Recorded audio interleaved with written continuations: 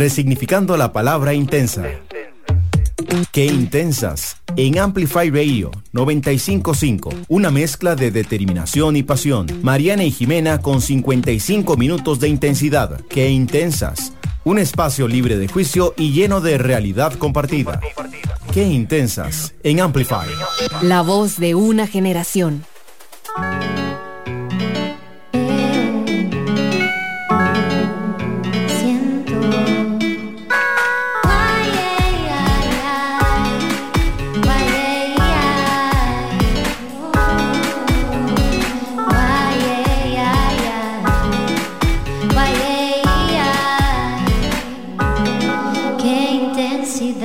Bienvenidos a un nuevo episodio de Qué Intensas por Amplify Radio. Y bueno, hoy nos acompaña Meli, ya casi les vamos a contar más, pero vamos a empezar con el descubrimiento de la semana. ¿Cuál fue el tuyo, Nani? Bueno, mi descubrimiento es que hace poco volví a irme de viaje y fui a Sephora y hay una marca de sunblocks para la cara que yo creo que hemos hablado anteriormente en el programa, que se llama Supergoop. Y me gustó un montón porque tienen opciones como de cremas para la cara. Yo tengo la piel como más grasosilla, entonces es como sedosa y cero gruesa, pero esa misma marca acaba de sacar como un body mist. Imagínense como esas aguas termales de La Roche que venden como en la farmacia de refrescantes, ¿verdad? Que son como súper livianitas. Es como un spray de esos con SPF 50 que se llama Play. Y últimamente lo he estado usando para como hacer el setting del maquillaje, como fijarme el maquillaje al final, principalmente porque a mí como que no me gusta ponerme muchas cremas en la cara. O sea, con cosas me pongo como un toquecito de concealer y así, pero ya con eso entonces siento que ya me puse sunblock sin tener que untarme crema en la cara.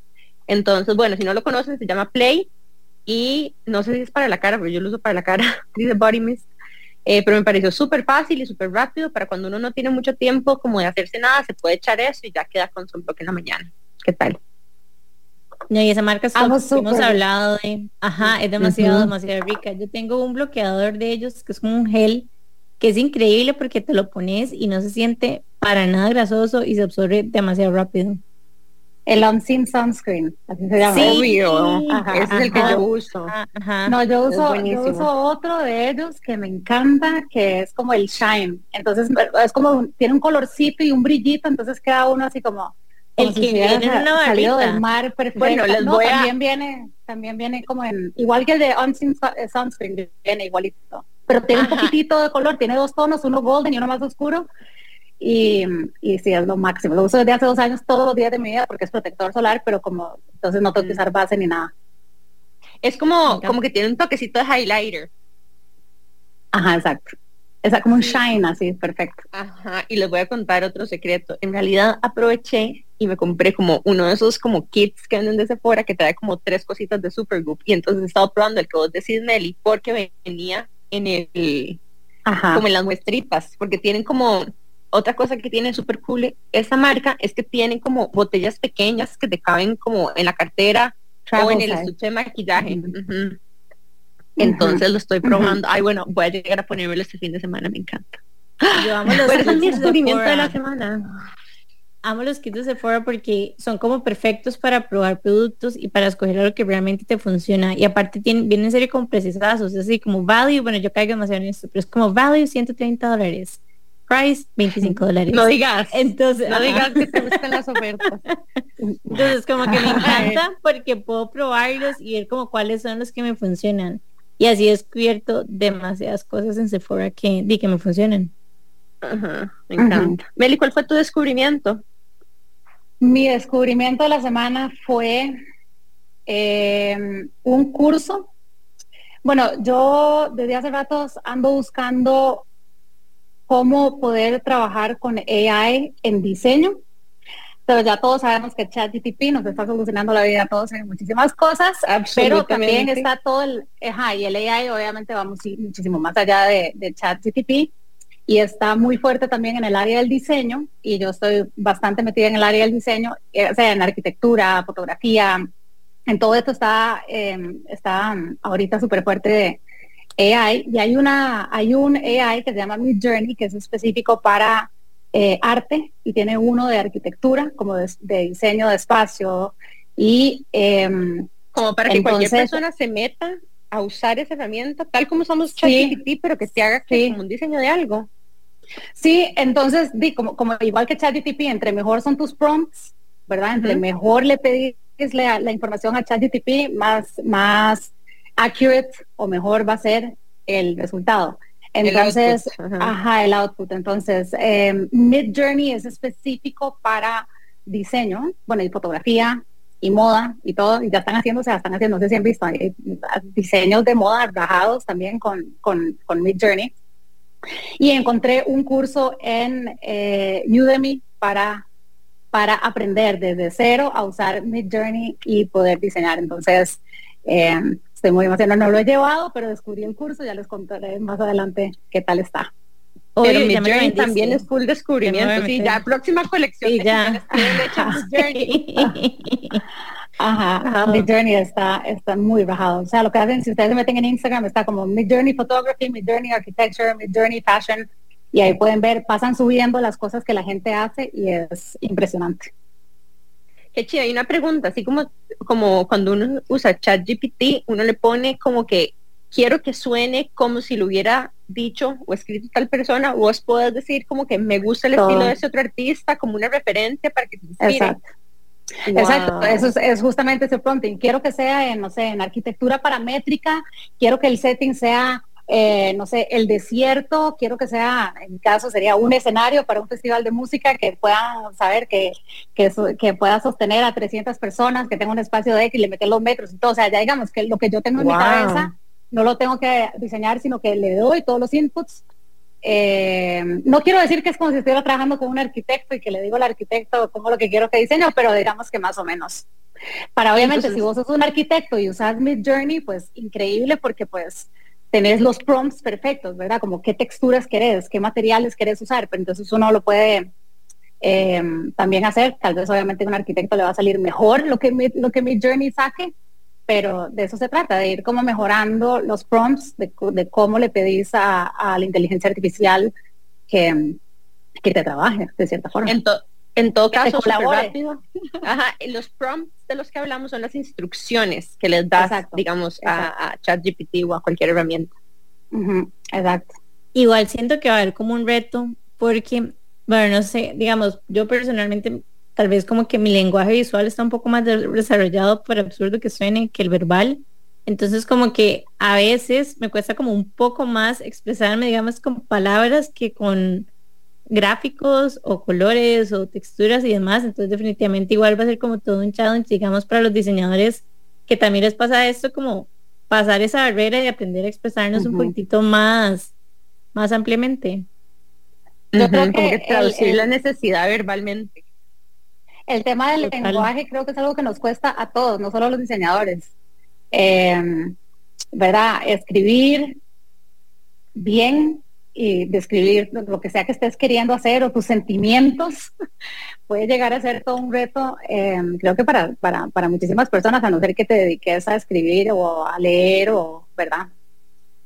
El lenguaje y yo creo que es al final un poquito como subvalorado, tu capacidad de expresión verbal, ¿verdad? Porque hay personas que necesitan comunicar cosas muy precisas, que cuando yo estaba haciendo research en ciencia, me recuerdo que era como, no, pero tiene que describir el mecanismo molecular, o sea, paso a paso, pero sin que haya ¿verdad? Una diferencia, o sea, no haya duda de cómo funciona el proceso, y de repente, por otro lado, estoy queriendo, no sé, expresar un patrón de conducta que observo, no sé, en alguien más, en una pareja, sin que suene judgy, pero entonces ya tenés como layers, ¿verdad?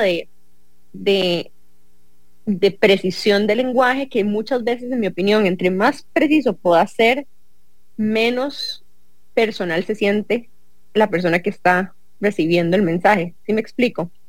Entre más descriptivo y preciso pueda ser a la hora de hacer una petición, o describir cómo te sentiste, o solicitarle algo a alguien, más posibilidad de que sea bien recibido ese mensaje. Claro, porque no le dejas espacio a que tal vez se imagine cosas la persona. Si es muy ambiguo, Entonces entra la interpretación de la otra persona y entonces esta persona está entendiendo algo cuando vos querías decir otra cosa. Creo que por ahí va la... Ajá. Y hablando de eso un poco, bueno, y ahorita lo vamos a ver un poco cuando contemos tu historia, Meli, pero yo creo que también hay momentos donde uno adrede también quiere ser un poco ambiguo, ¿verdad? O como dejar las cosas un poco halfway there, tal vez no con el lenguaje, pero con expresiones, no sé. Jime, que de hecho me compré unos aretes súper lindos de Jime esta semana. Ahí te lo estaba viendo, se te ven divinas, demasiado. Y me pareció súper cool porque no supe cómo describirlos. Son como un blob. Sí, y no yo sé, dije, bueno, qué chiva, corales, esto no me sé. gusta. Ajá. Bueno, vos le dijiste corales y cuando me dijiste corales los empecé a ver como corales, pero me pareció cool también eso. Jime, ¿cuál fue tu descubrimiento? Bueno, mi descubrimiento fue una mini impresora en Amazon.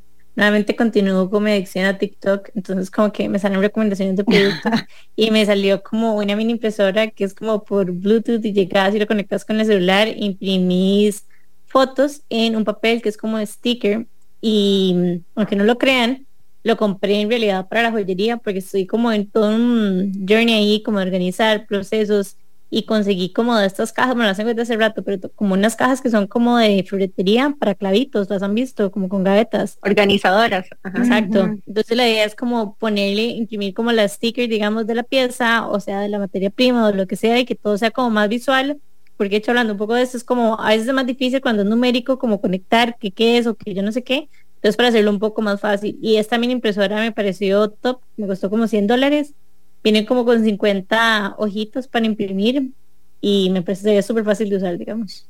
Les contaré qué ¿Cómo tal. se llama? Ay, no recuerdo, pero ahora se la mando a Monse para que la pongamos en Instagram. Alright. Y bueno, si no se han dado cuenta, no han reconocido la voz de Meli, tenemos una persona muy intensa, muy especial con nosotros hoy. Vamos a ver, Meli, ¿cómo te presentarías?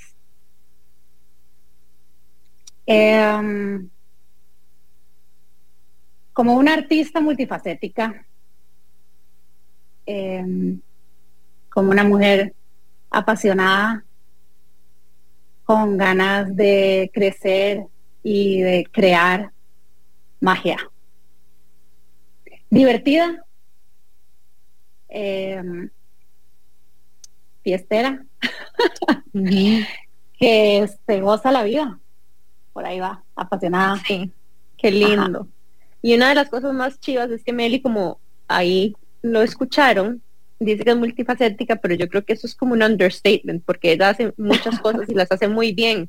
Y no todo el mundo que es multifacético puede sobresalir, ¿verdad? Como que en su day job y en su night job, casi que, ¿verdad? Meli tiene como estos dos como mundos que en algún momento cruza a partir de la creatividad, pero digamos que en su day job es mercadóloga y en su night job es artista de diferentes tipos, pero principalmente la podrían tal vez conocer porque también es DJ y es productora de estas experiencias y fiestas y festivales super cool que tal vez los han conocido a final de año, creo que el año pasado se llamó Laberinto, ¿cierto?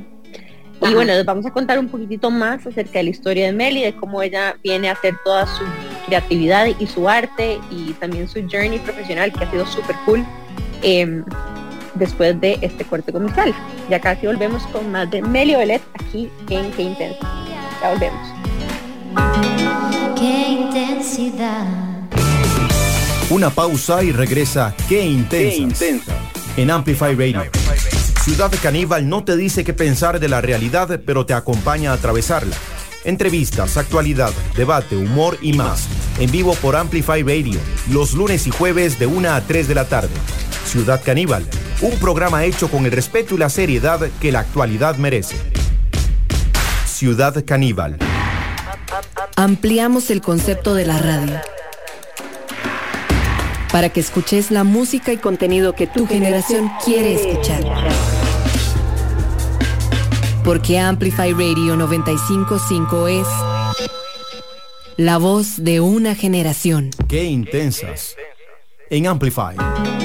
Qué intensidad. Estamos de regreso con más de Meli aquí en Qué Intensas por Amplify Radio. Yo quería preguntarte, contame de tu historia. ¿Cómo llegaste a hacer todas las cosas que haces? En realidad creo que va a sonar súper cheesy lo que voy a decir, pero creo que todos tenemos tal vez una mezcla de cosas, como entre un rol o alguna misión por la que uno viene a la Tierra a vivir esta experiencia humana, mezclado con condiciones de vida y casualidades que llegan a ser súper súper decisivas en la vida. Yo, y a ver, ahora que les estaba contando que soy como multifacética, hay muchísimas cosas que he hecho. De hecho, recientemente acabo de renunciar a mi trabajo y la gente me dice, entonces ¿ahora qué vas a hacer? ¿Vas a hacer música? O porque diseño festivales, entonces ¿qué vas a hacer? ¿Un estudio de diseño de festivales? Y mi respuesta es, voy a hacer lo que quiera hacer. ¿Qué significa eso? Que proyecto que me llegue, si lo siento adentro, ¿verdad? Si siento un rotundo sí, lo voy a hacer.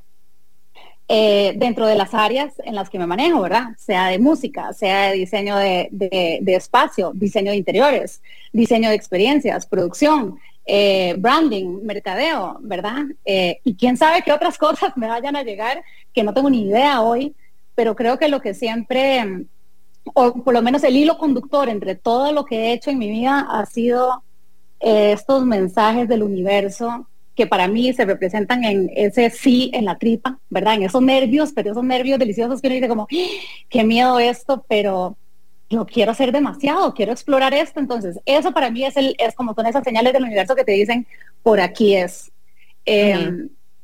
Y ya hablando más específicamente, yo me gradué, bueno, primero voy a echar bien para atrás, pero digamos, mi mamá es colombiana, mi papá canadiense, yo llegué a Costa Rica cuando tenía 3 años, no hablaba español, solo hablaba francés. Y mi padre muere cuando yo tengo 13 años y entonces me crió mi mamá aquí en Costa Rica sin nada más de familia. Entonces era un núcleo súper cerrado, mi mamá, mi hermano y yo, y pare de contar, y nosotros 3 contra la vida. Yo me gradué súper joven, como de 16 años del colegio. Y no tenía ni idea qué quería hacer, ¿sabes? ¿Qué va a saber uno qué quiere hacer a los 16 años? Ni siquiera sabía quién era. Es más, todavía a veces ni sé qué es lo que quiero hacer. Por dicha que estoy bien conectada con el universo y que el universo quien me dice qué hacer, porque si no estaría perdida. Pero entonces a los 16 años, 17 años entro a la universidad, no tenía ni idea qué estudiar, quería ser actriz. Entonces entré a la UCR y estudié teatro y después no me di cuenta como que no era para mí, y mi mamá me dijo, ¿por qué no te vas a Canadá? Que ya sé que sos canadiense, andate a Canadá. Y yo, bueno, me voy a ir a Canadá. Y me fui a Canadá y mis 2 papás eran politólogos, entonces entré a estudiar ciencias políticas. Al día de hoy nunca ejercí ciencias políticas. Y estando en la universidad, ya, o sea, la música siempre había sido parte de mi vida, desde carajilla me había metido en la Sinfónica Juvenil y verdad, siempre había sido, pero nunca había querido hacer música. Mira, pasé por todos los instrumentos. Yo quería tocar el arpa, pero era de este tamaño y no me llegaban los brazos. Entonces quería tocar la flauta traversa y tampoco me llegaban los brazos. Entonces me dieron el pícolo y no me gustó. Y después empecé a tocar piano y me quedé con el piano más, pero como que nunca realmente lo manejé, ¿sabes? Como que no, yo me siento en un piano y te toco 3 canciones y para de contar. Pero la música como tal, y cantar y bailar, siempre me había encantado. Pero bueno, la cosa es que estando allá en Canadá, descubrí este mundo de la música electrónica. Es más, recuerdo la primera vez que entré a una discoteca allá. O sea, estamos hablando de que yo tengo 43 años y cuando yo fui a estudiar era en el 97, ¿verdad? 98. O sea, aquí en Costa Rica había una mini discoteca que se llamaba El Caracol, o la estrategia del Caracol, ya no me acuerdo qué, era una cosita de este tamaño y ahí tocaba un DJ de música electrónica y ya, o sea, todo lo demás eran bandas y charanga y así. Y me acuerdo que entré a esta discoteca en Montreal, gigantesca, y yo no podía creer lo que estaba viendo ni lo que estaba escuchando. Y me acuerdo que me volteé y le dije al promotor como, ¿dónde está la banda? Y el maestro se cagó de risa y me dice, ¿quiere ver a la banda? Venga, y me suben arriba y entro, y cuando abren la puerta veo que es un mae tocando o sea, como todo, tocando como en acetatos, ¿verdad? Hablemos de que en esa época, hoy tocamos con una llavecita USB que uno mete y mete toda su música ahí. Pero cuando yo empecé a tocar no existía, era análogo, 100%, eran discos, acetatos. Y cuando vi eso dije, wow, o sea, de nuevo, ese mensaje del universo, eso como ansiedad en las tripas de querer explorar ese mundo. Y ahorré por meses hasta que me pude comprar mi equipo en los primeros 3 acetatos y no dormí por no me acuerdo cuántos fines de semana tocando los mismos 3 acetatos, uno al otro, la vuelta. Y un día llamé a mi mamá y le dije así como, mami, ya no me tiene que pagar más la universidad porque voy a ser DJ. Y ella, ¿qué? ¿Di qué? Y yo, DJ, mami, los que ponen música, ya ni siquiera sabían, es un lenguaje, una jerga que la madre ni siquiera entendía. Y me dijo, no, pero entonces viene a ser DJ aquí a Costa Rica. Y yo, ¿qué voy a estar haciendo en Costa Rica si no hay tiendas de discos? O sea, no había realmente una escena aquí. Entonces, bueno, por dicho, me salvó y terminé la carrera. Y después de eso, me vine para Costa Rica. En algún momento, después de eso me fui a viajar y a hacer cursos de música, y ahí sí, ¿verdad? Como que a hacer cursos de producción de música. Y cuando me vine a Costa Rica, empecé a hacer eventos. Y me asocié con un amigo que es un diseñador, un decorador y diseñador del espacio interno, y con otro amigo arquitecto, y hicimos una empresa que empezó como a crecer, también se convirtió más multifacética. Iba a ser como solo decoración y después teníamos la sección de eventos, la sección de branding y la parte de diseño de interiores. Cloud9 se llamó, hicimos discotecas, hicimos hoteles, yo me acuerdo, hicimos casas. ya me acuerdo, con Charlie. Con Charlie y con Esteban, ajá. Y se hizo súper grande, fue súper exitosa, la tuvimos como por unos 4 o 5 años. Y en ese momento me empezó a agarrar otra vez esta ansiedad de que esa intensidad en donde como que me empecé a aburrir. Eso me pasa todavía y creo que ahí es cuando pasan las mejores cosas, cuando uno se aburre, cuando uno empieza a vivir en la monotonía, o por lo menos a mí así es como me pasa, que empiezo a sentir como esta ansiedad, o verdad, como que quiero hacer algo. Inquieta. Ajá, esta inquietud. Y entonces empiezo a buscar, ¿verdad? Porque eso es lo que pasa, cuando estamos aburridos, a veces la gente le da miedo estar solo o estar aburrido, o ahora qué voy a hacer. No haga nada y ve a ver qué pasa, ¿verdad? Porque en esos momentos de no hacer nada, en esos momentos de aburrición, la mente empieza a ver qué hace y ahí empiezan a salir, no sé, para mí así ha sido las mejores ideas, los mejores cambios, ¿verdad? Esos momentos son siempre súper, en mi caso me ha pasado que han sido muy especiales y decisivos. Y entonces empecé a buscar, yo decía, bueno, ¿y qué hago? Estoy aburrida. O sea, mi gran reto ahora era cómo no enojarme, cómo tenerle paciencia a mis clientes. Ese era mi gran reto. Ya sentía que habíamos hecho la discoteca y la fiesta más grande y la verdad. Y yo, bueno, aquí, ¿qué más podemos hacer? Y entonces empecé a buscar maestrías y no sé cómo. Seguro eso que mensajes que uno le manda al universo. De repente me llega esta oportunidad y me dicen, Melissa, estamos por lanzar Uber en Costa Rica. A todo esto yo en mi vida había hecho mercadeo, ¿verdad? O sea, yo había hecho un show que se llama, porque ahorita creo que lo van a volver a hacer, con un exnovio que tuve, que tiene un estudio de música, un estudio de producción y de grabación de música que se llama Conquista Sessions, Conquista Records. Y yo le dije, hagamos Conquista Sessions y usted pone el estudio 10 y yo pongo los videos y hacemos un show de música nacional. Se lo vendimos a Imperial, quedó chivísima. Y entonces el hermano de este exnovio, que ya habíamos terminado pero éramos súper amigos, porque creo que es muy importante siempre terminar muy bien con los exnovios, y son personas que si uno las escogió para estar en la vida de uno, ojalá puedan seguir de otra forma. El hermano de él me llama a mi exnovio y me dice, Meli, mi hermano va a lanzar Uber en Costa Rica. Yo me había montado en Uber una vez en mi vida y me acuerdo que cuando llegó el carro y eso, creo que estaba en Chicago o algo así, yo, ¿qué es esto tan chuzo? Pues una amiga me dijo, como quiere ver, no sé qué, y pidió un carro y llegó el carro, este carro negro gigante, no sé qué, y yo, maje, ¿qué es esto? Con una app, y la maje decía, no sé qué, y cuando me dicen, va a llegar Uber a Costa Rica, ¿lo conoces? Y yo, me monté una vez y me parece bajado. Y me dicen, este maje quiere que que seas la gerente de mercadeo para lanzar Uber en Costa Rica. Y yo, ¿qué? Yo en mi vida he hecho mercadeo, ni siquiera. Sí, nada más reunite con ellos. Y de ahí, long story short, me dieron el brete y entonces dejé la agencia de diseño gráfico, de diseño, ¿verdad? Era un estudio de diseño. Y me fui a hacer mercadeo, a lanzar Uber en Costa Rica porque me parecía que era una oportunidad increíble en ese momento. No sé si ustedes se acuerdan, de fijo sí, pero para las mujeres o uno manejaba borracha o un amigo manejaba borracho, o esas eran las únicas opciones, porque montarte en un taxi era demasiado peligroso en esa época, Hoy creo que las cosas han mejorado con el transporte, también gracias a Uber. Entonces yo decía, necesito poder traer esto a Costa Rica. Había algo como a nivel de responsabilidad social, de cierta forma, que me invitaba a ser parte de esto. Y mae, entonces me metí en Uber, sin nunca haber hecho mercadeo, y fue un éxito, fue lindísimo, fue una experiencia increíble. No solamente que nunca había hecho mercadeo, sino que también no sabía nada de tecnología, de apps, ¿verdad? Entonces me hablaban en las primeras semanas. ¿Cuáles primeras semanas? Los primeros meses en acrónimos tecnológicos, y yo decía, ¿de qué me está hablando esta gente en San Francisco? No entiendo nada. Y ahí también me di cuenta como que todo se aprende en esta vida, ¿verdad? Como que no hay que tenerle miedo a decir como que...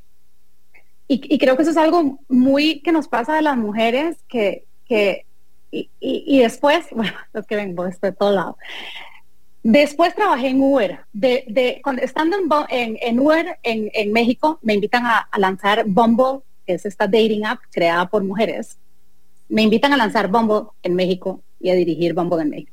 Dejé Uber y me fui a lanzar Bumble en México. Y estando en Bumble, entonces pude como que llegar a un montón de conclusiones que tienen que ver con nuestra forma de ser las mujeres, ¿verdad? Como por ejemplo, Bumble está diseñada por mujeres, y lo que hace para equiparar el poder en las relaciones entre hombres y mujeres es que las mujeres son las que tienen que invitar a salir al hombre cuando es una relación heterosexual.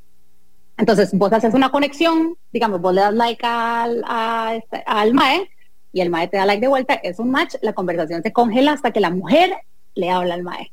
Para primero empezar a quitarnos los tabús, o sea, que es eso que siempre tenemos que estar esperando todo en la vida, ¿verdad? Esperamos a que nos den el brete, esperamos a que nos llegue la oportunidad, esperamos a que nos pidan el noviazgo, esperamos a que nos piden matrimonio, o sea, pasamos la vida esperando. Y eso, lo peor de eso es que te quita la posibilidad de darte cuenta que si haces algo y fallas, te puedes volver a levantar. Entonces, digamos, yo veo a mis amigos, tengo amigos que uno va a la discoteca y usted ve que, o a la fiesta o a donde sea, usted ve y van y le invitan a una chica, la abuela le dice que no.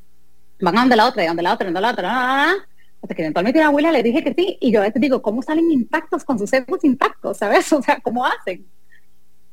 De hecho, yo quiero hacer énfasis a esto, o sea, este mismo tema como que lo has dicho en varias cosas, y es como tenés una capacidad por simplemente hacer las cosas y como no perder el miedo que tal vez no todas las mujeres tenemos. O sea, y inclusive digamos cuando hablas, por ejemplo, de tomar las oportunidades que se te vienen y probarlas porque lo sentís, a mí a veces me cuesta un poco como diferenciar como si esto que estoy sintiendo y que me está generando ansiedad es porque me está generando ansiedad o miedo porque es algo que me da miedo fracasar, o porque es algo que es como grande, o porque si realmente es mi intuición la que me está diciendo por ahí no es. Y siento que hay como un superpoder que vos has desarrollado que es como para poder identificar esas oportunidades y en general como atreverte a hacer las cosas sin ese miedo a fracasar o a lo que sea. Como discernir el miedo bueno del miedo malo, digamos. Exacto. Yo creo que, digamos, sí, porque es discernir, porque el miedo lo siento, ¿sabes? Es como todos estos sentimientos, como los celos. Los celos uno los siente. Nadie no siente celos. La diferencia está en cómo los manejas, ¿verdad? Cómo manejas el miedo. Y eso es lo que hay que aprender. No es aprender a no sentir miedo, porque yo siento miedo siempre. O sea, antes de conectarme aquí, yo sentía las maripositas en el estómago, porque así es, ¿verdad? Pero sí, es más como cómo lo manejas. Pero ¿qué preguntas te haces, digamos, para saber cuál de los dos miedos es? Si es miedo bueno o miedo malo.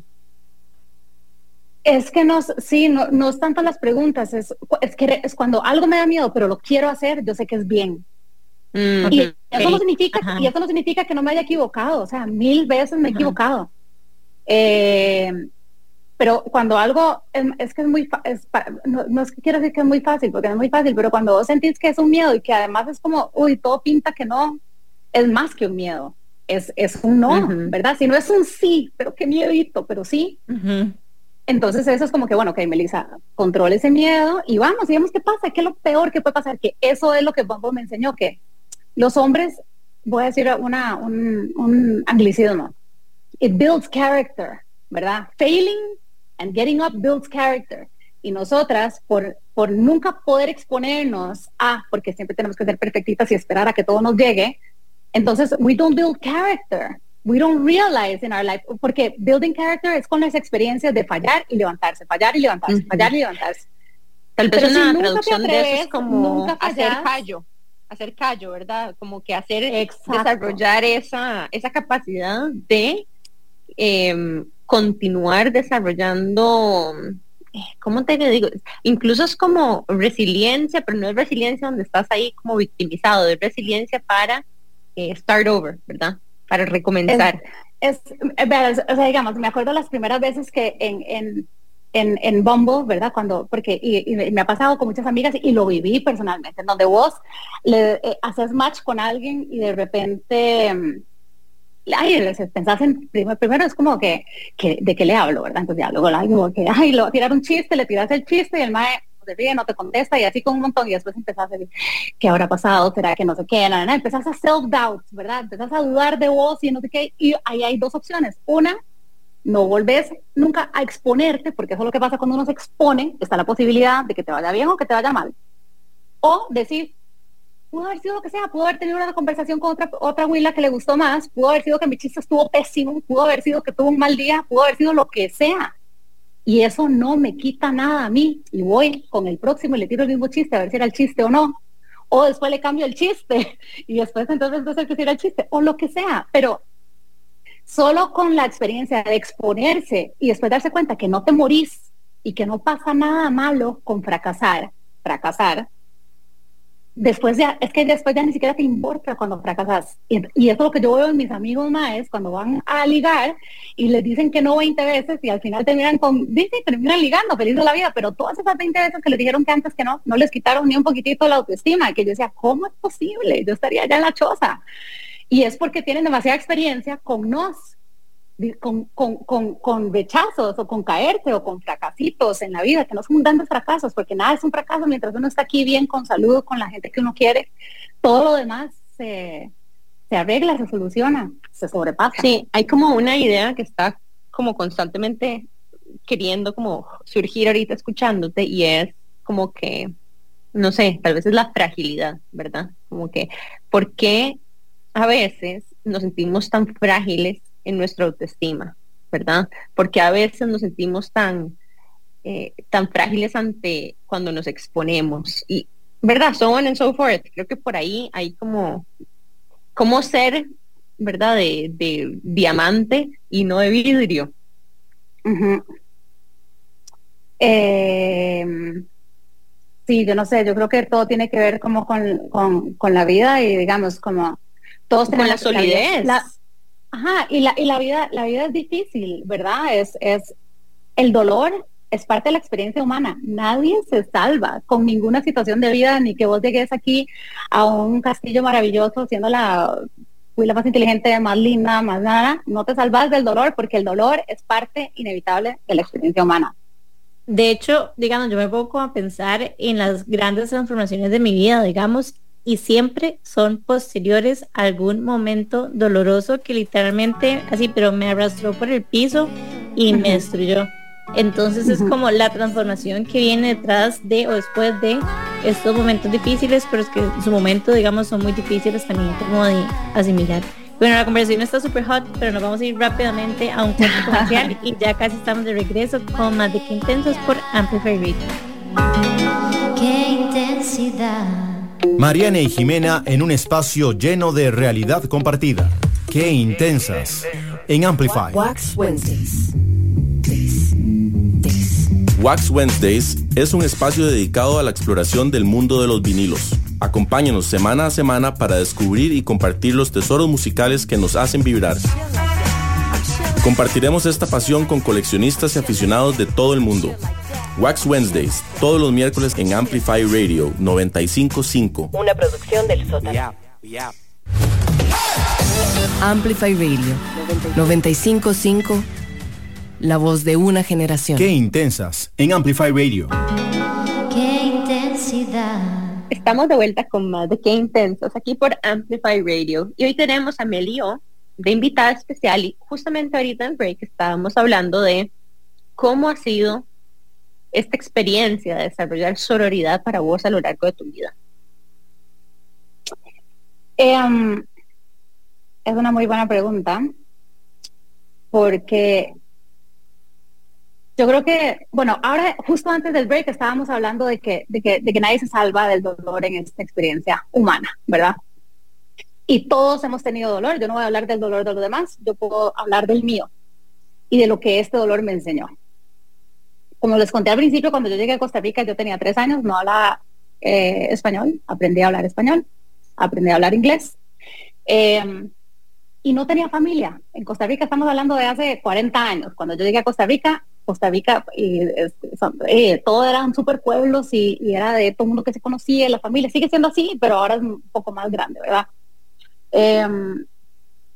Y en esa época yo recibí, como muchas personas probablemente, muchísimo bullying, pero bullying que era no solamente de carajillos, ¿verdad? Sino que de los papás.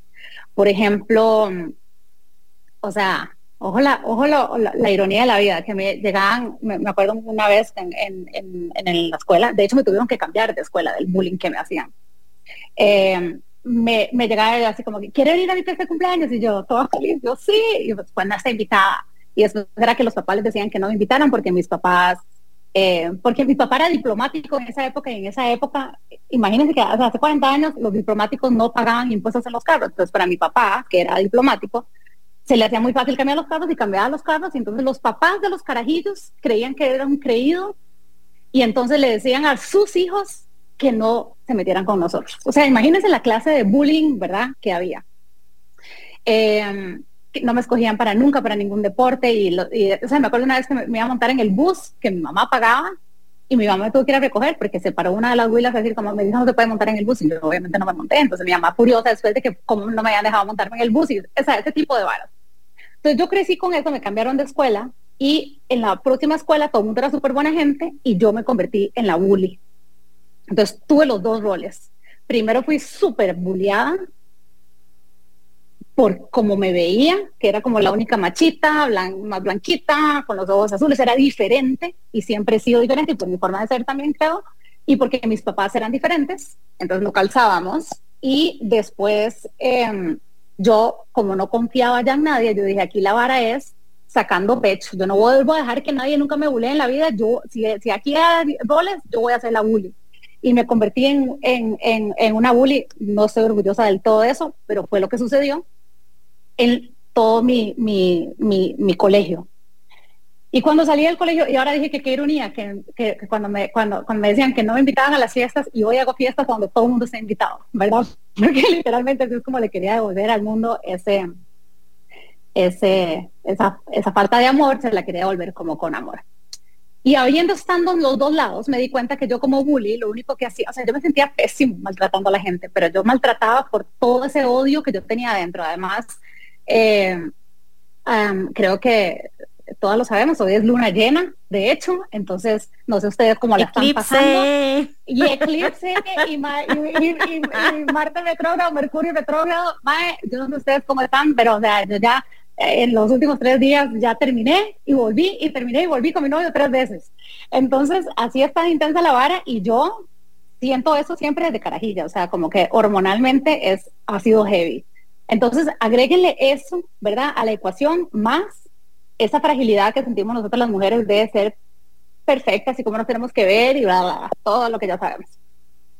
Y cuando me gradué, lo que hice fue irme de aquí. Para mí Costa Rica, a ver, digamos, ustedes cuando la gente dice como, y yo tengo muchos amigos y siempre envidio demasiado, como, esos fueron los mejores años de mi vida, el colegio fueron los peores años de mi vida, la escuela fue los peores años de mi vida, el colegio fueron los peores años de mi vida. Estuve muy triste, además la muerte de mi papá y todo, o sea, todo fue como una vara que yo dije, ¿qué es esto? Cuando pude respirar por primera vez fue cuando me fui de aquí, me fui a estudiar a Canadá, y me encontré completamente sola, en donde gente me aceptaba ya por quién era, no por cómo me veía ni nada, ¿verdad? Entonces ahí empecé como que realmente a conectar conmigo, con quién soy, qué me gusta. Fue una oportunidad, cuando uno se va, es una oportunidad de reinventarse. Ya no es quién eras en el colegio, ni quién eras en la escuela, es quién querés ser hoy. Y aún así estaba bien carajilla, ¿verdad? 17 años, yo no tenía ni idea de qué quería hacer, ni qué quería hacer, ni quién quería ser, pero me empecé a descubrir.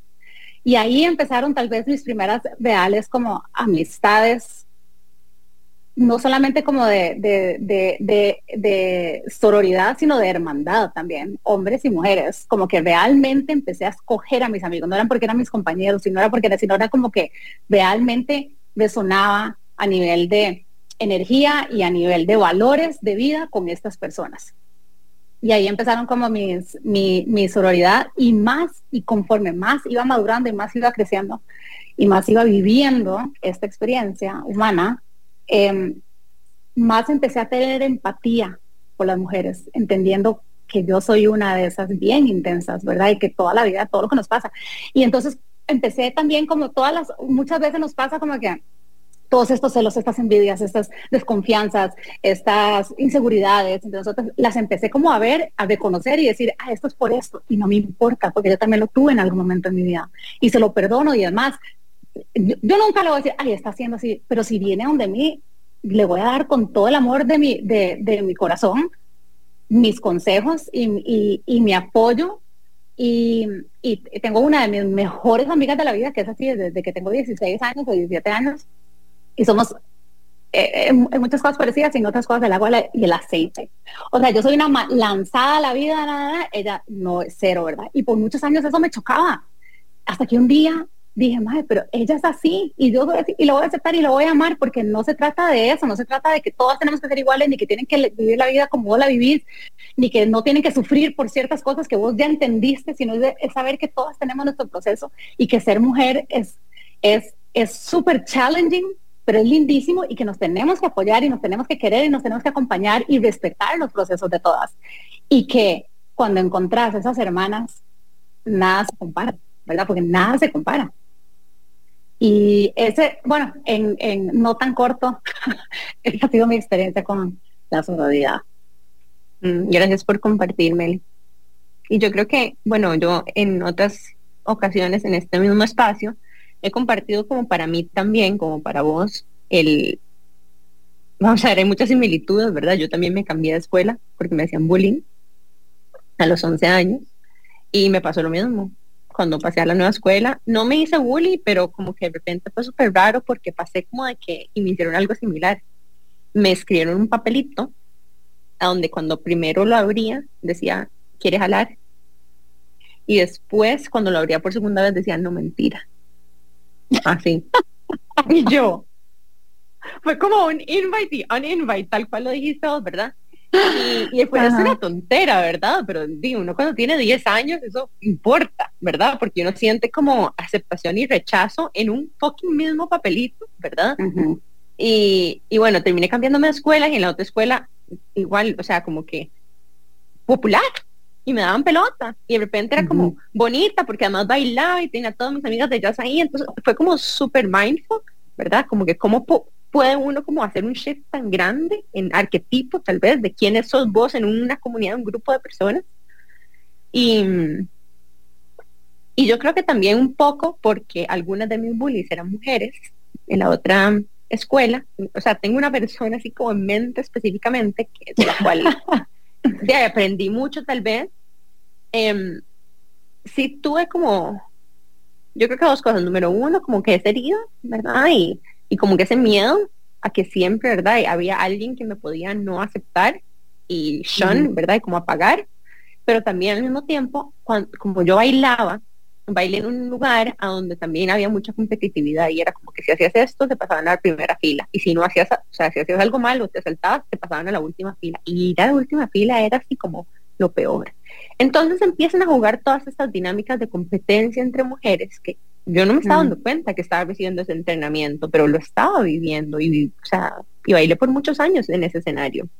Y yo creo que eso es algo como que al final las personas que lo hacen no necesariamente lo hacen adrede, pero uno no se da cuenta que eso es un patrón de conducta demasiado viejo, o sea, de generaciones, de siglos, ¿verdad? Y que de alguna forma es tal vez responsabilidad de uno cuando llega a ser un poquito mayor y estar en posiciones de poder, tratar de realmente entender qué es lo que estás incentivando como dinámica entre las personas que trabajan con vos, ¿verdad? Total. Pero por eso yo tuve que desaprender muchas de esas cosas y hasta más grande fue que empecé no solamente a sanar heridas que tenían que ver como con mi infancia, con mi mamá, ¿verdad? Con mis hermanos, pero también cómo se traducía eso en mis relaciones con otras mujeres. Y una de esas cosas me la enseñó una profesora que era chiquitita, como sureña, con una voz toda pitillo, mujer, y ella me enseñó que podían haber como puras mujeres en el laboratorio. Y fue muy cool porque a veces he contado esta historia, habían gavetas de solamente colas de pelo, ¿verdad?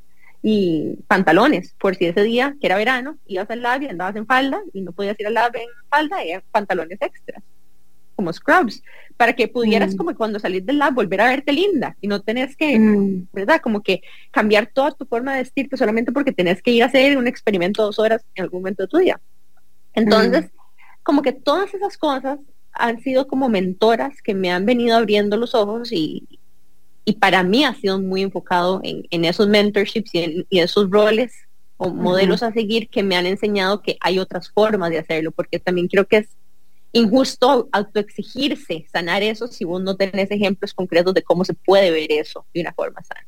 Es súper interesante lo que decís, porque cuando yo estaba trabajando en Uber, entonces digamos, el tema de la competencia, yo nunca he sido competitiva como con los demás, es más como conmigo misma, con lo que yo quiero hacer y lograr las varas.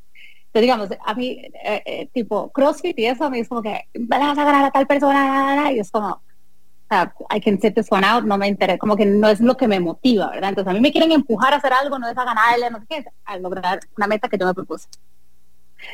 Y o que te digan que no puedes hacer algo. O que me digan que no puedo hacer algo, ajá, o que lo hice mal. Que no estuvo tan bien hecho. Bueno, dame otra oportunidad, por favor, y te juro que lo hago bien. O mejor. Cuando estaba en Uber era como este boys club, y es muy normal, ¿verdad? En el mundo de tecnología, de las apps, de los startups, es un mundo súper masculino. Y obviamente la forma de trabajo de los hombres es muy así, competitiva, y quién es quién, y todo el mundo grita por encima de los otros, y es muy, y todo es data driven, ¿verdad? Es como, si que tenés una idea, antes de poder hacerla, tenés que comprobar que va a funcionar, ¿verdad? Porque no sé si es que no tienen el instinto o ¿cómo se llama esto? Que tenemos las mujeres, nuestro superpoder. Intuición. La intuición, gracias. No tienen intuición, entonces todo lo tienen que comprobar antes. Entonces imagínate la cantidad de recursos y de dinero y de todo que se tiene que usar para comprobar una idea antes de que salga. Y cuando me invitan a trabajar a Bumble, y todos mis jefes siempre han sido hombres, y todos mis colegas todos hombres, y entre más creces, menos mujeres hay, ¿verdad? En este tipo de empresas. Cada vez era yo, no sé, cuando empecé éramos bastantes mujeres, 50-50, conforme vas creciendo, de repente te encontrás con que es una o dos mujeres más, y máximo. Y cuando me invitan a trabajar en Bumble, yo me acuerdo que ese fue uno de mis miedos. Yo dije, mae, ¿qué va a hacer esto trabajando con solo mujeres? O sea, ¿qué va a pasar? ¿Va a ser una pura cizaña? ¿O qué tigra? ¿O va a ser todo el mundo llorando? ¿O qué es lo que va a pasar, verdad? Como que mi jefa era de todas éramos mujeres. La CEO, la COO, la CFO, o sea, todas eran mujeres. Y me acuerdo que estaba hablando con mi cuñada, que es bailarina y es súper feminista, y yo le dije, ¿cómo es que tengo miedo de ella? Y Melissa, ¿miedo de qué? Te fijo, al rato es chivísima. Y yo, tenés toda la razón, ¿miedo de qué, mae? Y entonces entré a trabajar, y yo me acuerdo que yo llegaba donde mi jefa, yo le decía, es que tengo esta idea, pero es que no sé cómo comprobarla, y ella, no importa, hacerla, si no funciona, no funciona. Y yo, ¡ah! Y este es el mundo de las mujeres, y todo era como, ay, me vino la regla, tranquila, quédate en la casa hoy, mañana trabajas. Y yo, gracias, ¿sabes? Como todo este tipo de cosas en donde no es esta estructura que no nos funciona, sino era como esta otra estructura en donde lo único que importa es el output, no la forma. Y me encanta porque creo que durante muchísimos años, y puede que ustedes también conecten con eso, y es como que tratamos como de asumirnos como hombres hasta cierto punto en nuestras vidas profesionales para tratar como de fit in, hasta cierto punto como matar nuestra feminidad porque no queríamos ser percibidas como débiles. A mí en lo personal, para mí eso ha sido como todo un thing, digamos, que he tenido que bretear y que sanar, o sea, al punto de que yo ni siquiera me vestía de rosado porque asociaba el rosado con debilidad y era como, bueno, en fin, todo un tema, digamos. Pero entonces me encanta eso y siento que Bumble como que en ese sentido ha venido como a cambiar todo, y tengo en este momento en mente una foto que fue cuando Bumble tuvo como algún tipo de milestone super top, que salió como la CEO y la founder, como con esta campanita de... Cuando hizo el IPO, cuando fue estaba embarazada. Calzado. Exacto, era no, como...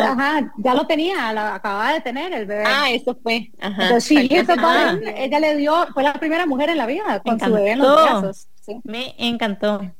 Ajá, y eso solamente, esa foto es una experiencia. Me acuerdo cuando yo llegué a Bumble la primera vez, o sea, las oficinas de Bumble están en Austin, que ya solo eso es distinto, ¿verdad? No estaba en San Francisco.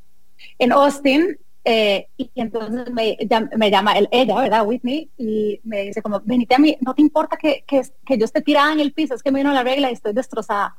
Y yo, obvio no, y subo a la oficina de ella, divina, toda decorada así con amarillo, rosado, celeste, todo lo que se pueden imaginar, y la madre tirada en el piso, que le estaban trayendo un té, y entonces yo me tiré en el piso con ella, y tuvimos toda nuestra primera reunión tiradas en el piso porque la madre andaba con dolor de varios. Y yo, this is home for me, por ahora, quiero aprender de esto, ¿sabes? Y no cambió en nada su forma de trabajar. Y eso es lo que nos tenemos que dar cuenta también, o sea, si nosotros necesitamos ir poco a poco, adaptando también a todo el mundo a nuestro alrededor, de que la forma en que nosotras, o sea, como mis resultados finales no dependen de si yo puedo trabajar de la misma forma que trabaja, o sea, no trabajamos de la misma forma. De hecho, me salió otra cosa en Instagram que es como que las CEOs, que son 40, no sé cuántas de SP 500, outperform a los otros 400 y pico CEOs hombres. Ajá, y es como para todas las personas que dicen que las mujeres son demasiado emocional para manejar empresas, aquí están los datos. Bueno, y yo creo que hoy en día también todo esto se manifiesta en nuestra habilidad, todo este brete interno que hacemos se manifiesta en la habilidad de hacer espacios colaborativos. Por ejemplo, bueno, no sé si Meli nos quieres contar un poco de la semana pasada. Sí, bueno, Bolera es una fecha que tenemos en Antique, que la empezamos hace años con el dueño de Antique, que es un maestro súper tuanis. Y estábamos así como, bueno, queremos hacer como una noche en donde como que showcase mujeres, cómo le ponemos, y yo, diseñamos todo el concepto juntos. Tiene como ya tal vez como unos 4 o 5 años de estar funcionando, 4 años tal vez, y es una plataforma solo para mujeres en donde podamos como showcase talento femenino emergente o de hace mucho tiempo. Además, ojalá casi siempre está como alguien que la figura que tiene bastante tiempo de estar trabajando, aquí, que tiene bastante tiempo de estar en la escena, y luego chicas que están empezando a tocar, ¿verdad? Entonces, y ha ido creciendo, o sea, cada rato que veo y veo anunciadas en Bolera DJs que no conocía antes, veo cómo está creciendo la escena, ¿verdad? Porque cuando yo empecé hace 23 años o más, éramos 2 o 3 mujeres en todo Costa Rica, ¿verdad? Es más, les voy a contar una vara para que entiendan el bullying, cómo funcionaba con las mujeres antes. A mí me hace gracia ahora que a veces les preguntan a las mujeres hoy, todos vivimos ¿verdad? O sea, ser mujer hoy también es complicado, ser mujer es complicado. Es precioso, pero es complicado. Pero la verdad es que cuando veo que les hacen preguntas como, ¿y cómo se siente ser mujer en esta escena? Yo, vieran hace 20 años. O sea, yo me acuerdo que antes no existía Instagram y no existía nada de esto, eran blogs, ¿verdad? Entonces uno entraba a los blogs y en los blogs anunciaban la fiesta y la gente comentaba en la fiesta. Y a mis colegas hombres les decían como, qué buena música o qué mala música o lo que sea. Y a mí los comentarios eran todo de cómo me veía. Y no eran positivos, ojo, ¿verdad? Era como que, buena música, buena música, la nanita fea. Varas así, ¿saben? Como en blogs en Colombia o en Y era como que, ¿por qué? Entonces era como tras de que era difícil tocar y todo el esfuerzo que uno está haciendo para salir adelante, y luego uno mete a leerse cómo te fue en la noche, le gustó o no le gustó la fiesta a la gente, ¿verdad? Y lo único que ves es que sos fea, o te vestiste mal, o estás muy chiquitita, o estás gorda, o estás flaca, o estás lo que sea. Es como, hay que tener mucha resiliencia. Ahí sí, pues yo me acuerdo que a Diego, mi hermano, se ponía furioso, como este imbécil lo voy a matar, no sé qué. Y yo, sí, ya no voy a dejar de tocar. Y él como que, no, como no se deja, ¿a usted qué le importa? Y yo, bueno, sí, ya, ¿qué importa? Pero a los hombres nunca les van a decir que un mae que va y toca no le van a decir que es un gordo feo, porque las mujeres tal vez no nos ponemos a hacer esos comentarios, pero a mí sí me hacían esos comentarios. Entonces es interesante ver cómo también ha cambiado. Eso es algo muy lindo, la sororidad también.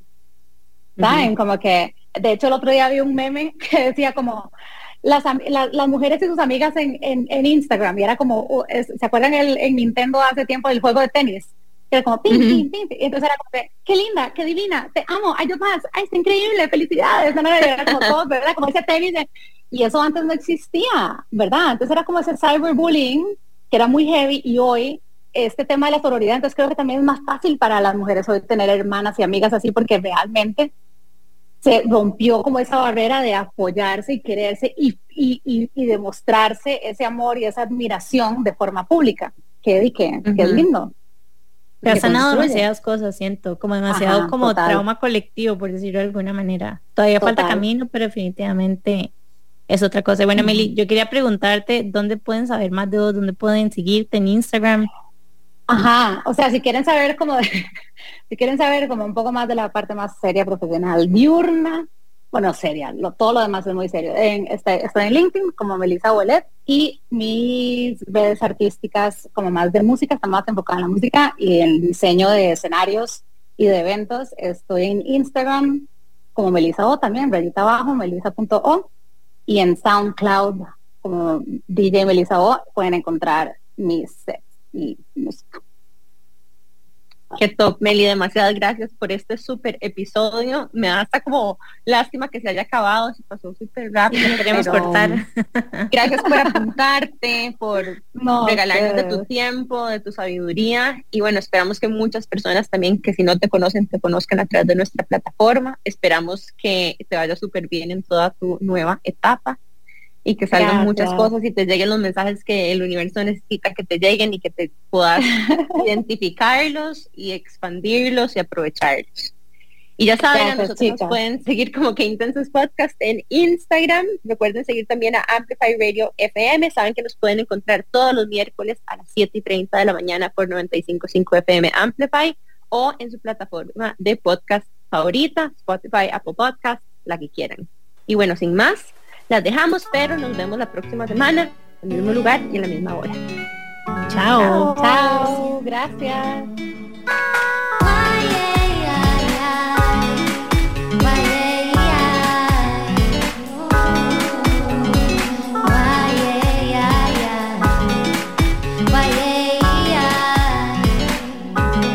Qué intensidad. El miércoles a las 7:30 de la mañana vuelve Qué Intensas, un espacio libre de juicio. Mariana y Jimena resignificando la palabra intensa en Amplify. La voz de una generación.